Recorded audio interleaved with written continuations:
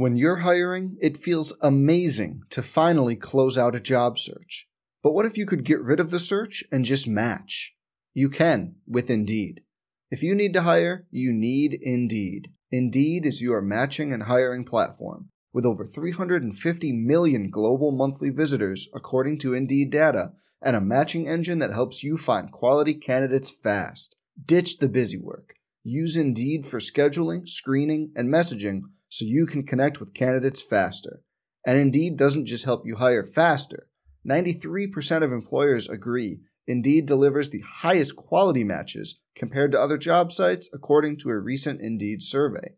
Leveraging over 140 million qualifications and preferences every day, Indeed's matching engine is constantly learning from your preferences, so the more you use Indeed, the better it gets. Join more than 3.5 million businesses worldwide that use Indeed to hire great talent fast. And listeners of this show will get a $75 sponsored job credit to get your jobs more visibility at Indeed.com/Blue Wire. Just go to Indeed.com/Blue Wire right now and support our show by saying you heard about Indeed on this podcast. Indeed.com/Blue Wire. Terms and conditions apply. Need to hire? You need Indeed. On the Memphis Tigers Sports Network from Learfield IMG College. This is Inside Memphis Athletics, the official podcast of the Memphis Tigers. Now, here's Jeff Brightwell. We're joined today by Josh Cooperwood, one of the new assistants here at the University of Memphis with women's basketball. But first of all, Coach, you're not new in the Coach Simmons system. You were with her at Gardner-Webb, and this day and age, you see a lot of players get in the portal, a lot of assistants come with head coaches. But Memphis not really new to you. You were born in Memphis, but really kind of raised in Nashville. So you're used to Middle and in West Tennessee. What's it feel like to kind of come back to your roots? It feels pretty good. Got a lot of family in the Memphis area on my dad's side of the family. Then all of my mom's side of the family where I grew up from is in Nashville. So it feels pretty good being back in my home state. Let's talk first of all about your decision to come on over here with Coach Simmons. Obviously, when coaches move, there's a decision to be made. If there's an opportunity to go with the coach, you can do that, or you can move on to a different place. We know as you move up the ranks, there's a lot of different spots you can go to. But what was it about staying in this system? Really good system, and kind of when I left Winthrop to go over to Gardner-Webb with Coach, this was kind of always, in the back of my mind. The program at Gardner-Webb was really, really good. And so that was one of the selling points that she and I kind of talked about, getting me leaving from Winthrop, coming over to Gardner-Webb. So we joked about it about a week or so ago. The first time she called me, I told her no. But it was always kind of in the back of my mind. There is something to be said about that when you want to kind of move up and you want to keep getting experience. It's not always moving around. There's something to be said about staying in a winning program and a system that breeds success. Yeah, I think that's very important, and I think Coach Simmons is just a winner. Like from her playing days, just being from Tennessee, if you know anything about Shelbyville girls basketball, like they used to win it every year. Then moving on, going to Tennessee, winning there. And then once she started, coaching at Middle Tennessee, they were winning every year. Once she became the head coach at Gardner-Webb, never had a losing conference record. Just a winner at every level that she's been at. So looking at her style, getting able to join her and seeing how she does things, like winning is just what she does. So it made it really easy. We've talked to Coach Simmons. We've done a podcast with her. So as an assistant, what's it like being in her system? What's it like working for her, coaching with her, and coaching that system? Because let's face it, as a player, it looks like a lot of fun. She wants to get, 80 possessions a game. She wants to get up down the floor. She's going to give free range to people if they can shoot the three. It seems like a player's type of system. How is it for coaches? Oh, yeah, it's same for coaches. Like, she loves her coaches to be in the gym. Really, really big on skill development. So we spend a lot of time on the court with the players in your position, working them out, getting them better. And then the system, it is a player system, getting up and down, playing fast, playing to your strengths. She doesn't really get on players for taking shots. You know, the only time she'll get on you if you're not taking shots, or if you take a shot that she doesn't see you work on. If she see you working on that shot and you take that shot, she's cool with it. Yeah. You know, because she know that's something that you work on. It's a system that she talked about at the press conference too. It's not just a run and gun system. You guys do put an emphasis on defense as well. Oh yeah, defense is a big part of what we do. We like to press. You know, we like to have more possessions than our opponents. I think last year we averaged 12 more possessions than our opponents did. And getting some of those extra possessions comes from getting steals on the defensive end. Well, let's talk about your background a little bit, and then we'll kind of come back to Coach Simmons and the decision and what you guys expect here at Memphis. Been around. You've made some stops, as you mentioned, Winthrop, Georgia Southern, Louisiana Monroe, Mississippi Valley, NC Central. You started out at your alma mater, Tennessee State. So you've seen a lot around the Southeast in basketball. Yeah, I've saw a lot. You know, had a few stops around the Southeast and kind of know the area like the back of my hand. Tennessee, Georgia, Louisiana, got into Texas a little bit, Florida. So I know the South pretty well. I have a lot of contacts, you know, through AAU programs, high school programs, and junior college programs. Being born and raised in Memphis, let's go way back in the background. So you move up to Nashville and you come through the Nashville basketball scene and high school. A lot of people in the state are going to talk about basketball in Memphis, but tell us, what was it like growing up in Nashville and playing basketball, and what was the scene like in Nashville? I mean, the scene in Nashville was always good. You know, it was big competition. Started in probably 7th, 8th grade, always Nashville versus Memphis. And, you know, in AAU, back then it was my AAU team was the Music City Players. And the Memphis had a good organization called the Memphis Y. Yeah. And so, I mean, we would come up like 8th grade, myself, Ron Slade, Terry Reynolds, you know, coming up playing against Scooter McFadden, Paris London, all of those guys, Tony Harris. So it's always a good competition, you know, between Memphis and Nashville. Every time we would come and compete, you know, Nashville, good scene, good high school basketball. I played with Charles Hathaway. He played at Tennessee when I was a freshman in high school. He was a senior. You know, played AAU with Ron Slade, Terry Reynolds, James Stewart. He played at Austin P. Trent Hassel played at Austin P. So we had a really good group of guys, you know, in that Middle Tennessee area when it came to basketball. Down here, people always talk about the pride of being from Memphis and playing on those AAU teams and the high school teams. But when you played them as a player in Nashville, I'm sure all you guys talked, even on the other side of the state, that we're all competing right now. At some point, we're probably going to be, whether it's junior college or Division I, probably at least a couple of them you're going to be teammates with somewhere. Yeah, so absolutely. I know it used to be the Tennessee-Georgia All-Star game. Yeah. In my senior year, Coach Tippett, he was a legendary coach over here at, I think it was White Station. Yeah, he was our coach in the Tennessee-Georgia All-Star game. So myself, Orlando Springer was a guy from Nashville. Slay had moved on and went to Oak Hill, so they didn't let him play in that game. But we had a couple guys from Memphis played at White Station. You got a chance to play college ball. You start out over at Chattanooga State, your junior college All-American there back in 2001. How old were you when you got that first letter in the mail from any college or someone told you that you're not just good, you got a chance maybe to get to another level? Probably my freshman year because of Hathaway. Kevin O'Neal was at Tennessee. Got my first letter from Coach O'Neal. And then Coach Ricardo Patton, he recruited me at Tennessee State, and then he got the Colorado job. So he recruited me. Tick Price was the coach here at Memphis back then. Got a lot of interest from him back in the day. So then it kind of took off from there. I think I averaged my senior year in high school, averaged 30 points. I think I led the state in scoring myself and Jason Rogan. He played at Portland High School. Okay.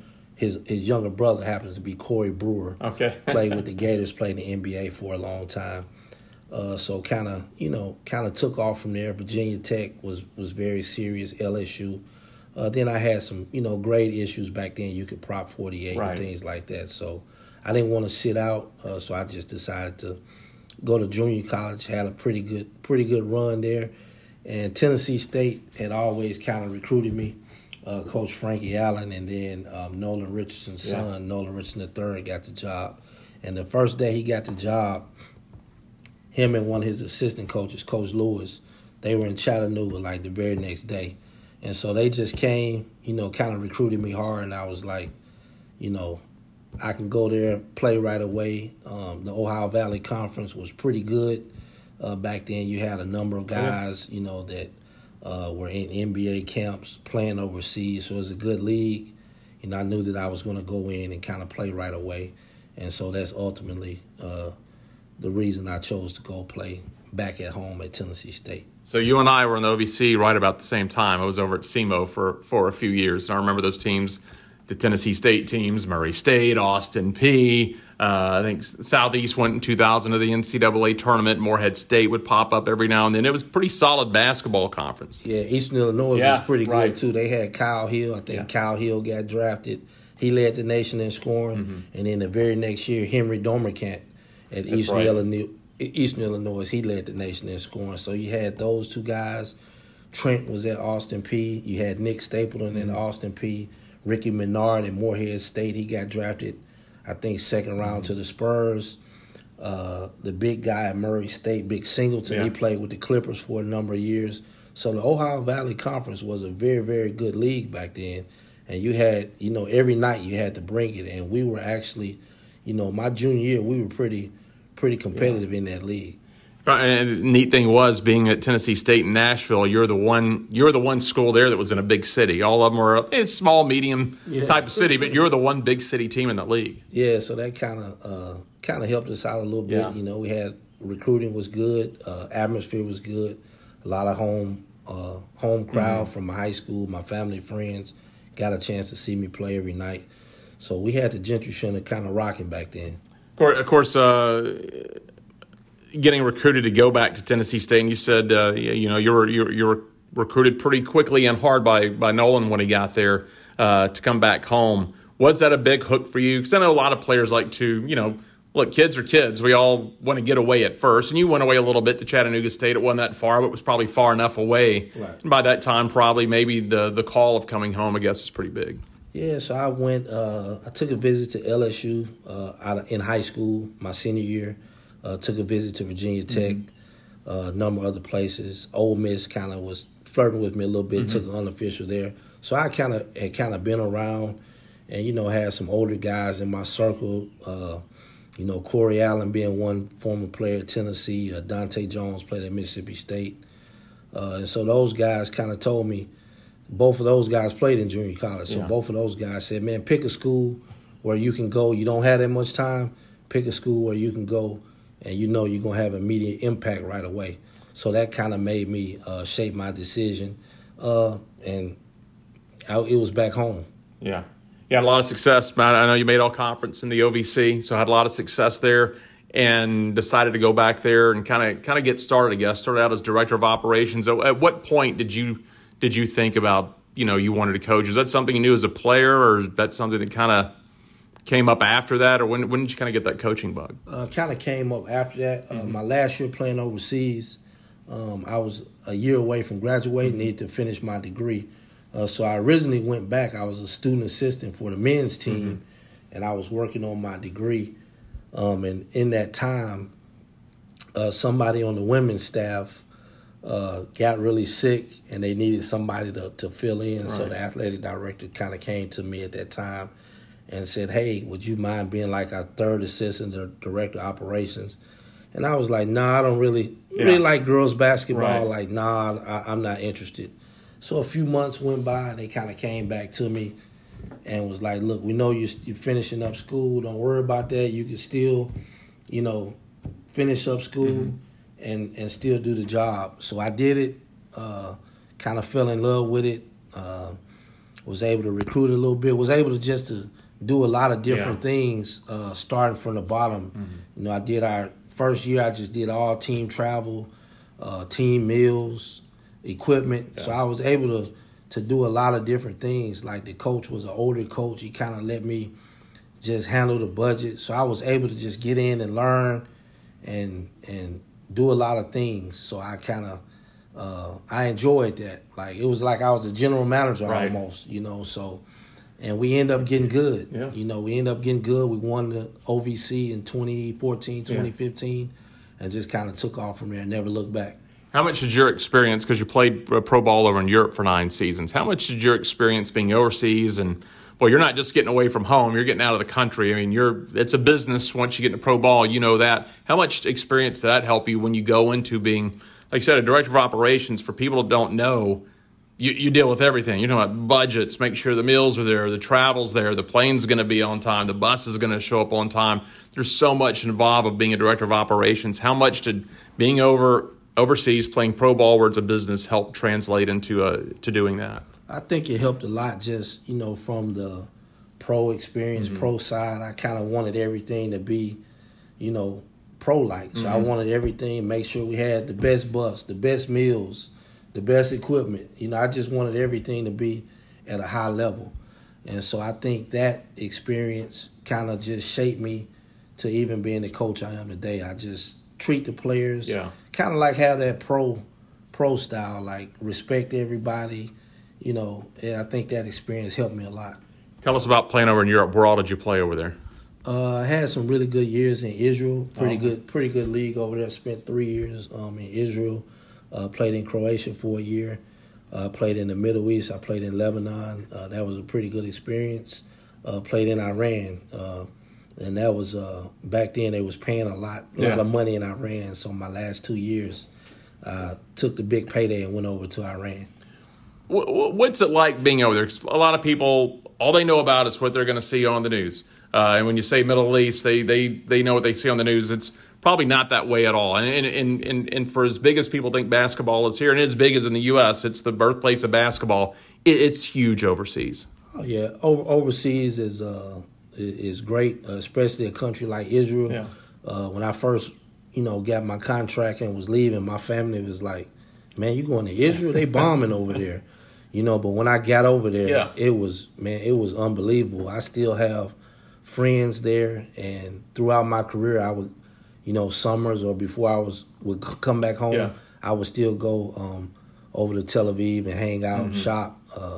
Just a really cool place, a really nice place. That's a great story. That's kind of what I was getting at. And that's a reason a lot of times teams will take I know you can do it every 4 years. They just announced Penny, and then we're going to go to the Dominican. But you take the foreign tours because you go overseas somewhere. It's not really what you see on the news. You see stuff on the news, but it's to get out and experience the world is a whole new level. Oh yeah, absolutely.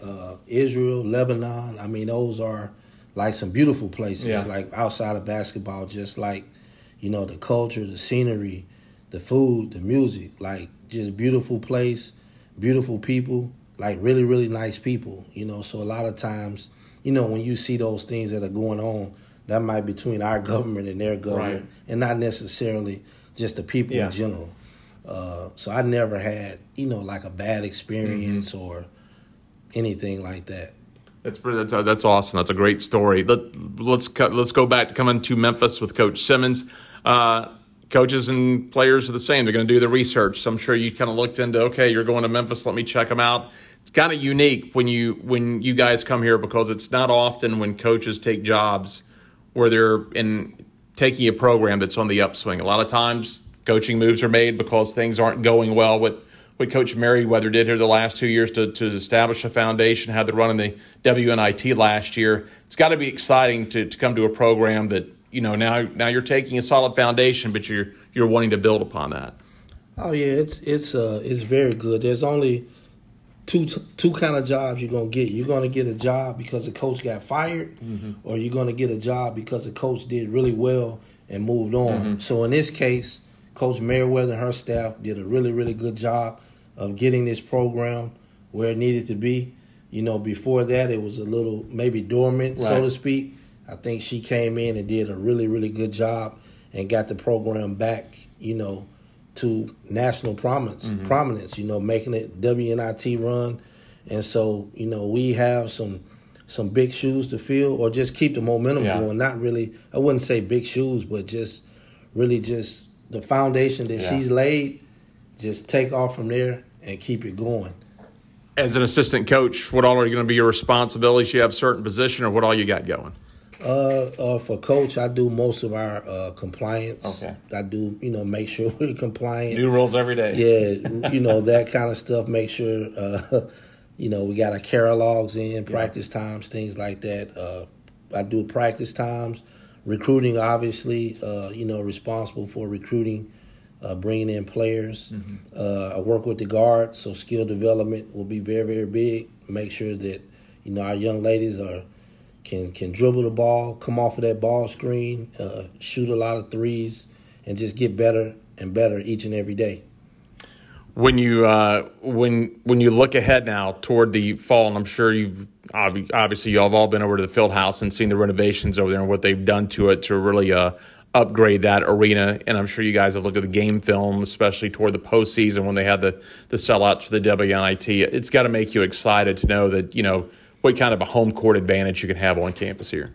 Yeah, if you know anything about Memphis, this is a basketball town with the Grizzlies, with Memphis men's basketball, and now, the women are, joining those two. Yeah. So to see that they had a couple sellouts at the end, with Coach Simmons, being a Tennessee product, I'm pretty sure, the city is buzzing and we can keep that momentum going.